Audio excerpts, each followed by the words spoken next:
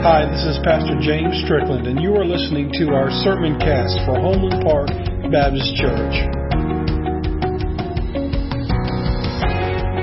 We harvest what we plant. We harvest what we plant, or as some may have heard before, we reap what we sow.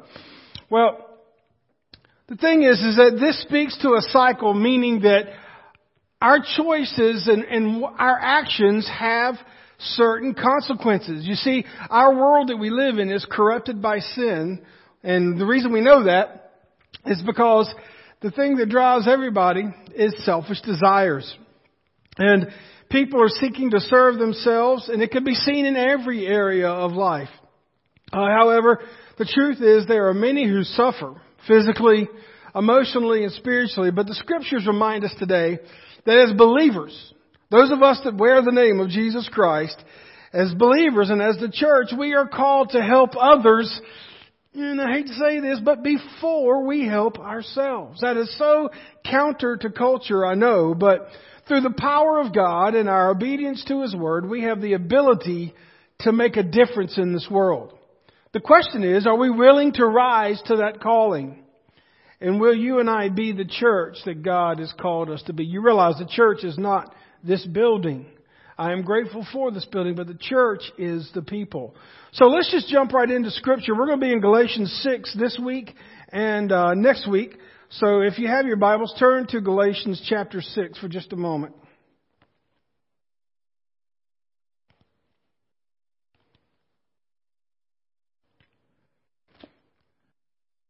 And we're going to be starting with verse 1.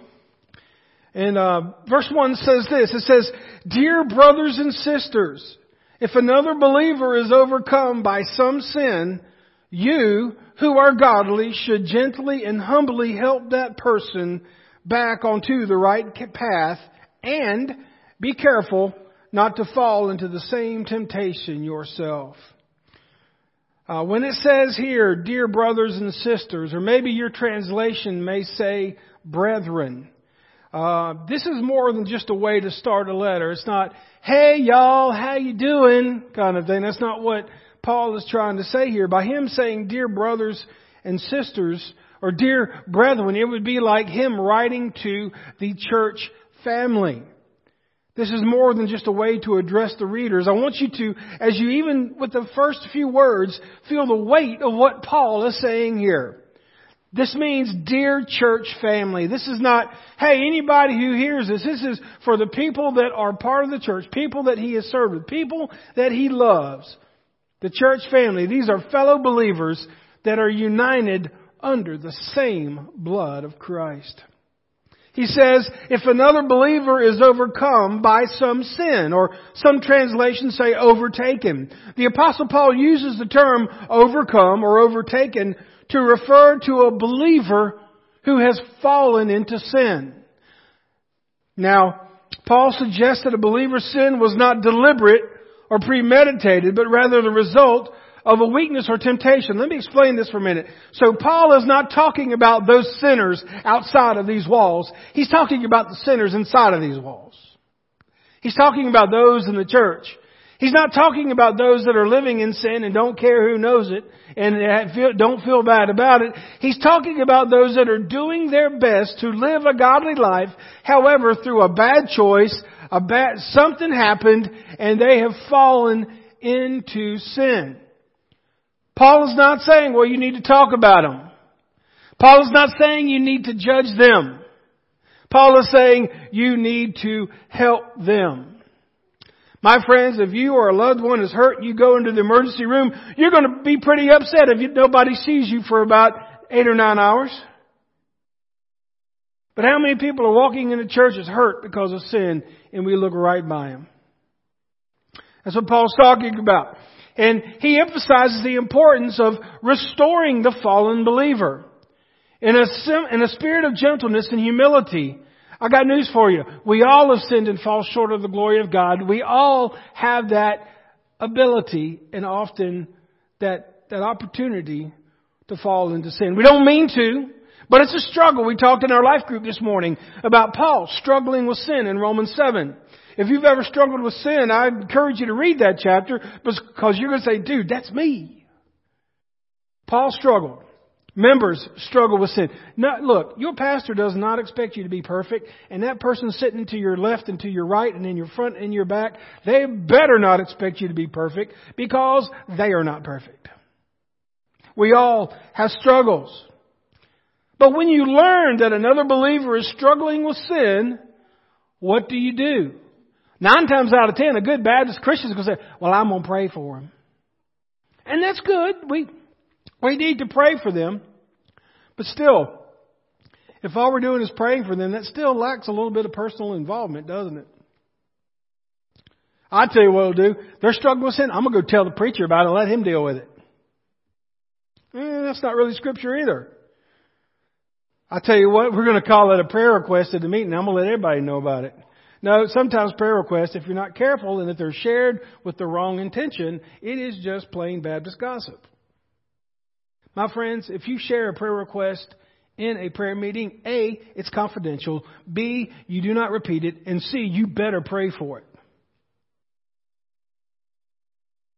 Many will decide sometimes not to get involved. Well, I'm not going to tell them that they're wrong. I'm not going to ask them because they might get mad at me. That is an excuse and a lie. Isn't it funny? Think about it this way. If we are afraid to help somebody that has fallen in sin, I'm talking one of our own, folks. If we are afraid to help one of our own, and we say, well, we don't want to get mad at me, we're making it their fault for hurting. You ever thought of that? I don't want to get mad at me. What if they don't like it? What will people say if I'm seen with it? All these what ifs. We're making it about ourselves rather than the person that is hurting. The worst thing that we can do is nothing. Because that brother or sister will say, you know what, I went to church and I was hurting, they knew it, and they did nothing. What does that say about the faith of a church that is known for their inaction? Look, we can have the prettiest walls, the beautiful brick, the state-of-the-art technology. We can have beautiful carpet. We can have nice pews. We can have all these great things. But if we do not have love and care for one another, this all will go away. It'll just be sold. You ever heard of the bystander effect? And you're like, man, James, you're getting deep this morning. Hang with me for a minute. You ever heard of the bystander effect? Anybody? Well, let me help you out. There was a lady named Kitty Genovese.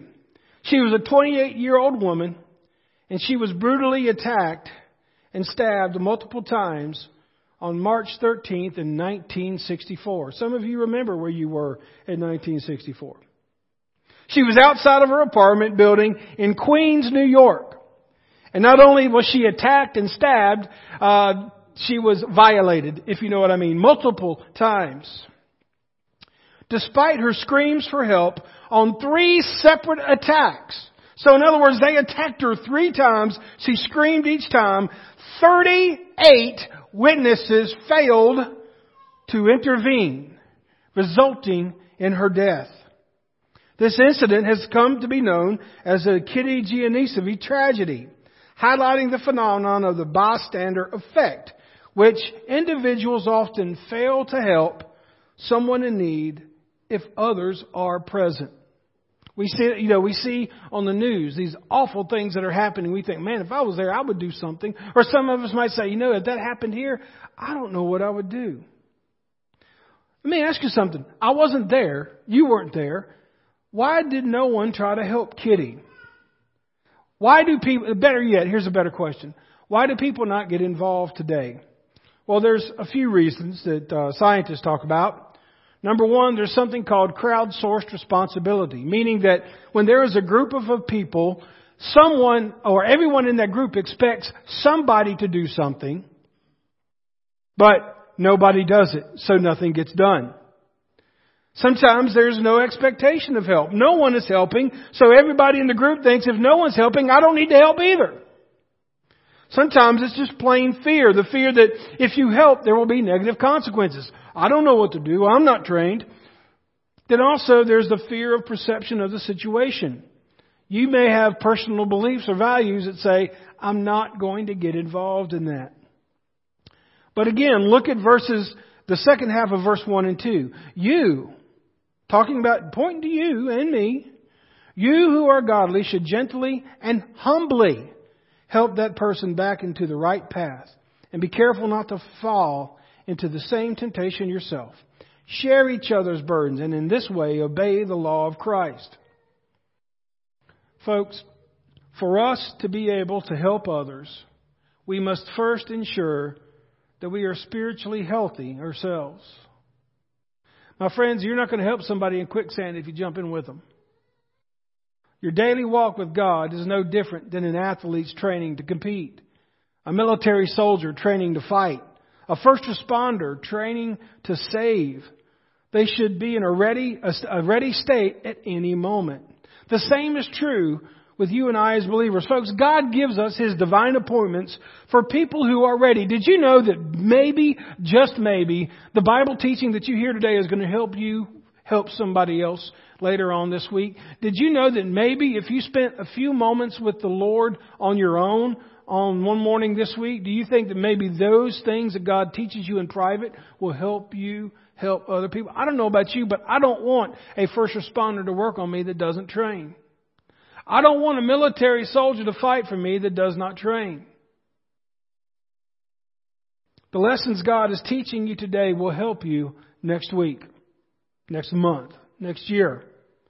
And this sermon may give you some ideas that will help someone in the future. But we must take our responsibility to be spiritually fit.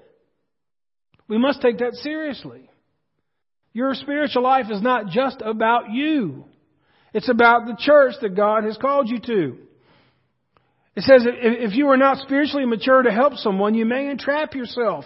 I can't tell you the number of times that I've showed up on a fire scene where the house or the woods are fully involved. You can barely take the heat off of it when you walk up to it, and there's the homeowner out there with a garden hose doing nothing.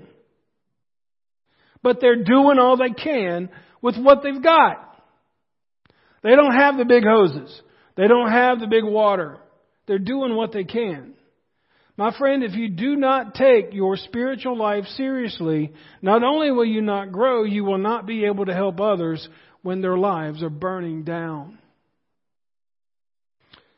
We're not to compromise truth either. Helping someone is not agreeing with them that their sinful lifestyle is right. I've heard people talk about people that they know that are in sinful lifestyles, and they say, well, you know what? That person needs to get back on the right path, but you know what? As long as they're happy, then God will say their sin is okay. It does not work like that. I've heard no one ever say, well, you know what? He likes to kill people, and it makes him happy. So let's just go ahead and let him kill people. It makes him happy. It's against God's law. It's against moral law. Yeah. So it's against literal law. Yeah, let's go ahead and let them kill people. No, we don't do that. So why do we, on other things that are sins as well, why don't we do the same thing? You see, helping someone lovingly, presenting themselves with the truth of God's Word and not apologizing for it, that is love. We are not superior or better than anybody else. Then let's look at verse 3. If you think you are too important to help someone, you're only fooling yourself. You're not that important. I love that. I love that translation. If you think you're too good to help somebody, you're really not that important as you think you are. Pride prevents us from bearing the burdens of other believers. Pride keeps believers in their pews instead of serving. Pride says, well, you know, I can't do that. I'm too old. Or there's nothing I can do. No one's asked me to do that. Those types of statements seem like a pretty good excuse, but who is at the center of each one of them? If you say, I'm too this, I can't do that, who is at the center of your excuse? You are. That is pride. Oh, we dress it up good as Christians. We dress up that pride, make it look really holy, but it's still pride. And then when you do that, when you're saying, I could never, I won't. Now there's a difference. There's some things you're not called to do, and that's fine. But if there is something that God is calling you to do or put a burden in your heart and you're saying no, You're placing more emphasis on yourself than God. So in essence, you have become your own God when you say, God, I know you're telling me to do this, but I just can't do it. Wow. God can split a Red Sea, but He can't help you sing a note in a choir. That's a pretty powerless God, isn't it? Here's a question for you and me. Are you willing to acknowledge that if you are not serving God and loving others, it may be due to your pride? I ain't saying, I'm just saying. The second thing we see in verses 4 through 5, avoid pride and comparison. Avoid pride and comparison. Be careful, pay careful attention to your own work, for then you will get satisfaction of a job well done, and you won't need to compare yourself to anyone else. For we are each responsible for our own conduct. Man, I'm telling you what, it's really hard I fight this sin a lot. You may too. I want to compare myself. You know, our church isn't like the other church. My preaching's not like the other preaching. And we start comparing ourselves, and we start looking at what we've got here, and then we think, well, maybe we're less than, maybe we don't have, or maybe we're greater than somebody. It all depends on who you're comparing yourself to, right? But Paul is warning us here against comparing ourselves to others, because it can lead to a few things, and I'll put them on the screen there for you. Number one, it can lead to insecurity and a distorted view of others. As Gene Pannell, a deacon at First North Spartanburg, taught me years ago when I was a youth. He was on a youth retreat with me. He was a great man. And I've used this, you've probably heard me say it before, but wherever the grass is greener, there's always manure. You can take that to the bank. Wherever you think somebody else has got it better, they have stuff that they have to deal with. Also, it can make us insecure, but also it can call us to value ourselves as less than others. Comparison can lead to a negative self-image and the belief that one is less valuable than others. Comparison focuses primarily on the outward appearances. And comparison makes us distracted from doing God's work. We spend all of our time wondering why we are this, why we're not that, and trying to compare ourselves to other people. Meanwhile, the gospel is not being shared and people are not being reached. But here's the point. Discover real fulfillment by embracing God's purpose in your life, rather than constantly seeking the approval of others. You don't need your pastor's approval. You need God's approval. The third thing that we see is that we need to support those who teach the Word of God. And this is not a passage I'm going to start telling you I need a raise. That is not what I'm talking about here. Look at it for what it really says. Those who are taught the Word of God should provide for their teachers, sharing all good things with them. Am I going to tell you this is not about tithing? No, because it is. But I'm not talking about tithing with your money. I'm talking about tithing with everything that you are. Appreciation for church support. I am grateful for the support that I have received from this church, my church, both financially and spiritually over the years. I have stood on the shoulders and you have carried Donna and I through many trials, and hopefully we have done the same for you over these last 11 years. The investments of your time and your talents and resources, they have been instrumental in my growth and development as a leader. I am not the same pastor I was when I put on this campus 11 years ago, and some of you could say amen. But folks, there is a need for co-laborers. While I appreciate all the support that I have received, there is still a great need for additional co-laborers to support the teaching of God's Word. I'll give you, for example, as Vacation Bible School approaches, we are in need of 5 additional team members to assist with teaching and supporting the children of our community. By joining this team, you would play a vital role in sharing the gospel and making a difference in the lives of young people, as this says. But I'm going to go ahead and tell you, if we don't get those 5 additional people, we're not doing VBS, because the few that have done it are worn out. And they shouldn't be. They have not told me to say this. They're probably going to get mad that I'm saying this. But it's the truth. People have and not just this church, but every church, and it's okay to watch a few people work. It's kind of like we're a state job. We're the ones holding the shovel while there's one guy in the ditch digging. We need to pivot. We are on the cusp, and I can't wait to roll this out. It's still baking. But in our all-in meeting, we started making some changes that will revitalize the way we do church. And it's going to be exciting. It's not going to take... It's going to be a much more simplified approach to ministry. Not to what we used to be, but what we have now. It's going to be highly simplified, but we still are going to need you. The people God has called to this church for a purpose. Look, I know some of you cannot do what you used to do. You have got literal pains and aches and schedules and all these things. Look, you go ahead and we'll all talk about the excuses we have, but there are some that are not serving that should. We have gone as far, and look, I love you. And that, you said, preacher, you're not preaching this morning. I am. This is a family meeting this morning. We have gone as far as we can by depending on the staff that we have and those who are currently serving our church. We are maxed out.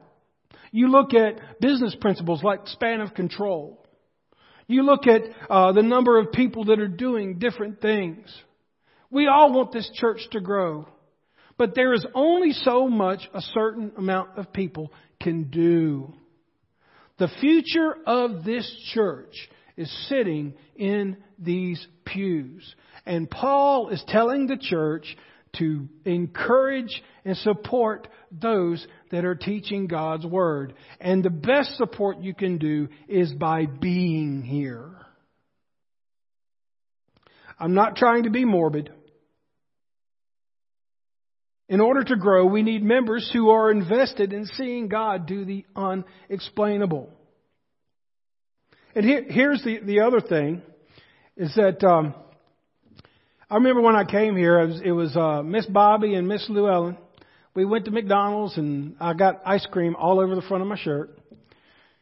And I was serving in Wilmington at the time, so we met at McDonald's in Myrtle Beach and just started talking with them, and they started telling me about how they are interested in calling me, and I thought, okay, we'll have this discussion. And they said we're predominantly senior adult, and we're looking for a young pastor to come in and help us out. And I thought at that time, hey, I'm young, I can do it. Woo! Ignorance is bliss, my friend. Rick was there. He was on that committee. Harold was. And 11 years later, look around. We have senior adults. We have youth. We have beautiful babies. And I am so grateful. It is not by anything that I have done personally, but it is by the unmitigated grace and mercy of God. Look around you, folks. Take a minute and look around you. There are not many churches in this community at this moment that have what we have. True or false? Absolutely true. And I'm not comparing, that's not comparison. That's not we're better than, we're worse than. I'm just saying, look at what we have. Those of you that have been here longer than I have, you have seen the shift. Folks, we are two or three more funerals away from losing an entire generation in our church. A lot of the people that called me here are no longer here. But God in His mercy has blessed us with younger families that are connected to them. You're sitting here today, and I thank you for that. But folks, we are one generation away from closing the doors. And I am going to do everything I can with my last breath to make sure that doesn't happen. But God has sent you here for a purpose. God has sent me here for a purpose. And we need to encourage one another. The bystander effect is real, folks. There are people that are saying, somebody will do it. Or some are feeling like, I really don't have a responsibility to do anything. Look, I am not going to love you any less if you're not a member of our church.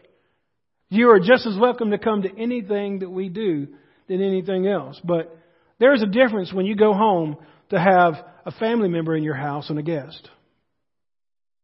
There are people that need to join the church. There are people that need to serve.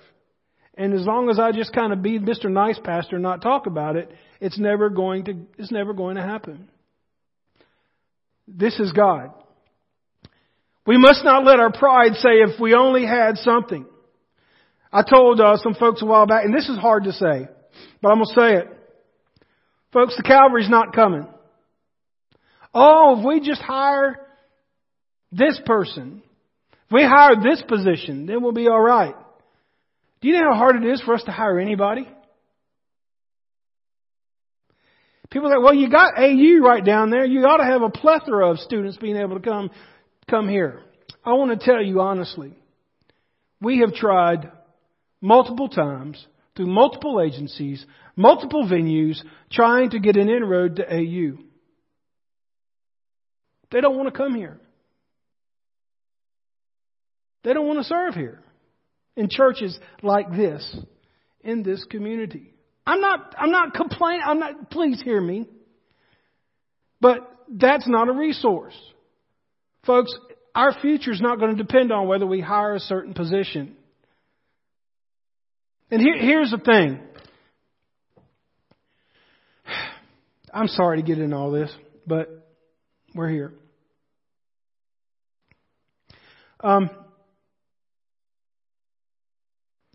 Is God sufficient? Yes or no?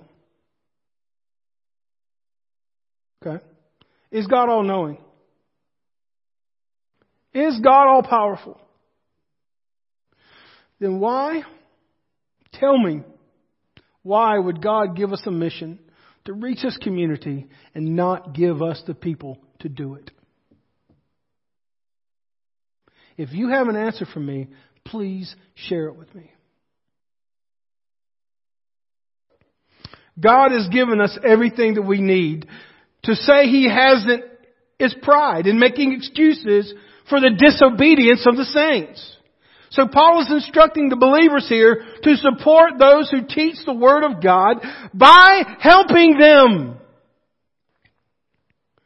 Every action and opportunity has its own consequences. Look at verses 7 through 10. Don't be misled. You cannot mock the justice of God. You will always harvest what you plant. Those who live only to satisfy their own sinful nature will harvest decay and death from that spiritual nature. But those who live to please the Spirit will harvest everlasting life from the Spirit. So let's not get tired of doing what is good. At just the right time, we will reap a harvest of blessings if we don't give up. Therefore, whenever we have the opportunity, we should do good to everyone, especially those in the family of faith. When it says, do not be misled, God is not mocked. Ignoring or minimizing God and His commands is mocking God. Expressing this mockery through our actions and words and attitudes. Mocking God is seen as serious offenses in the Bible with severe consequences. God says here, you will always harvest what you plant. You will always reap what you sow. What Grandma said was, in the well comes up in the bucket. Amen? This verse implies that those who mock God are disobeying Him and will face ultimate consequences.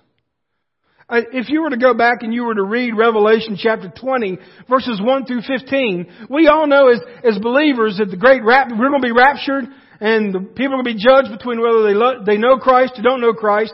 And we're all good about that. But in Revelation 21 through 15, it talks about the great white throne judgment. And I would say that it's not as much of a judgment as it is an assessment where the boss is going to call us in to the office. The boss being God. And God is going to sit us down and say, okay, I have your job description here. And He's going to have the Word of God. He's like, I've seen you done really well with this, but you've done exceptional here. Less than stellar here. Less than stellar here. Folks, we are going to have to give an account for what we've done and not done. It doesn't mean we're not going to make it into heaven, but it is going to mean something.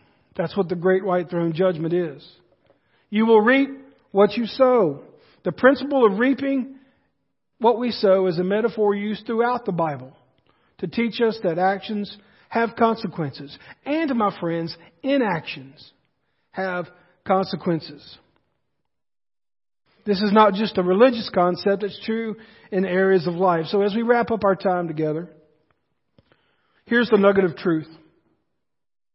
The principle of what we harvest is what we plant is a reminder that we are responsible for our own actions and that our choices have consequences. The theme of the passage is that as Christians, we are called to help others in need, but we must do so with humility and genuine desire to serve. But we also need to be careful not to get falling into the trap of pride and comparison. We must support those who are teaching the Word of God. If there was any sin that this message is talking about, that God has kind of laid on my heart, is James 4:17. James 4:17 says, remember it is sin to know what you ought to do, then not do it. Do you know what a sin of commission is, right? That is when you commit a sin. We can wrap our minds around this. But God also said it is sin to know what to do and not to do it. That is called the sin of not commission, but the sin of omission. As I wrap up, hear me, please. Just as Paul shared these instructions with the church at Galatia, he shared them out of love, as I do as well. If some of you get mad at what I've said and don't want to come back, I am sorry, but that just means God has called you to someplace else. But if you're in here today and God is convicting you, you say, well, I really ought to do something, but now it's too late, or I just don't know where to start. Get that out of your head. I was in my actually, crazy enough, in my devotion this morning, it was talking about where Jesus was praying in the garden and the disciples fell asleep. After Jesus said, hey, just watch and pray while I'm going to pray. They fell asleep. He came back and they felt real bad about it. They were very disappointed in themselves. And what did Jesus tell them? He said, get up, let's get going. I'm not worried about what you have done or what you haven't done. I'm just saying, what are we going to do together next? I'm telling you, God has got plans for this church. And if God's people get on track with that, we will be able to see Him do the unexpected. And the unexplainable that will only be explained by God.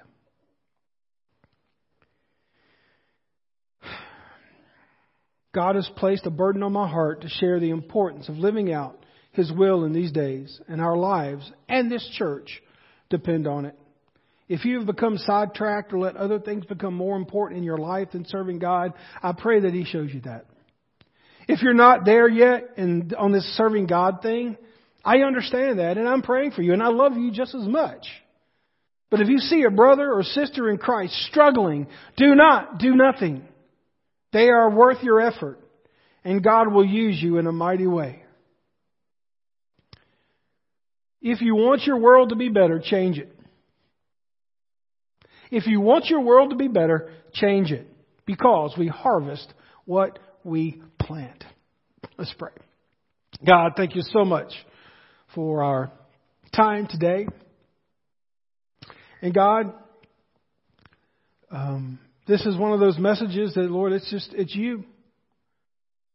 I love every person in here and every person that I've shared this with. I love you more, God. And I see what you're working on and what you've led us to. After these 11 years, Lord, we are on the precipice of seeing the promised land for Homeland Park Baptist Church. But you are calling your servants to rise up. You're calling us to be a part of something bigger in ourselves and do something here that you're not doing in other places. But God, it'll have to be fueled by you and your Spirit working in the lives of your church, God. I love every person in here. And there is no difference whether they come to everything we do when the doors are open or they come just on Sunday mornings once in a while. They are all treasured by you. But God, if there is one thing, just one thing that you could lead them to do, and it doesn't matter what it is, show them that one thing, God. It sure would be a blessing to us that are serving and will allow our church to do things we've never dreamed of. God, we love you. And the invitation is this, God, if there is someone here today that doesn't know you as their Savior and Lord, and they want to be a part of a church that loves them regardless of their sins, and they want to be forgiven of their sins, and they want to be a part of your church, may they come to know Christ today by accepting Him in their hearts and lives. May they come forward. I'll be glad to pray with them. Maybe someone just wants to join me at the altar, and we'll just sit here and we'll pray for the next steps of this church. Maybe someone wants to join the church or be baptized. I don't know, Lord. This invitation time is a time for us to get out of our pews and to respond, Lord. For it's in your name we pray. Amen. Would you please stand?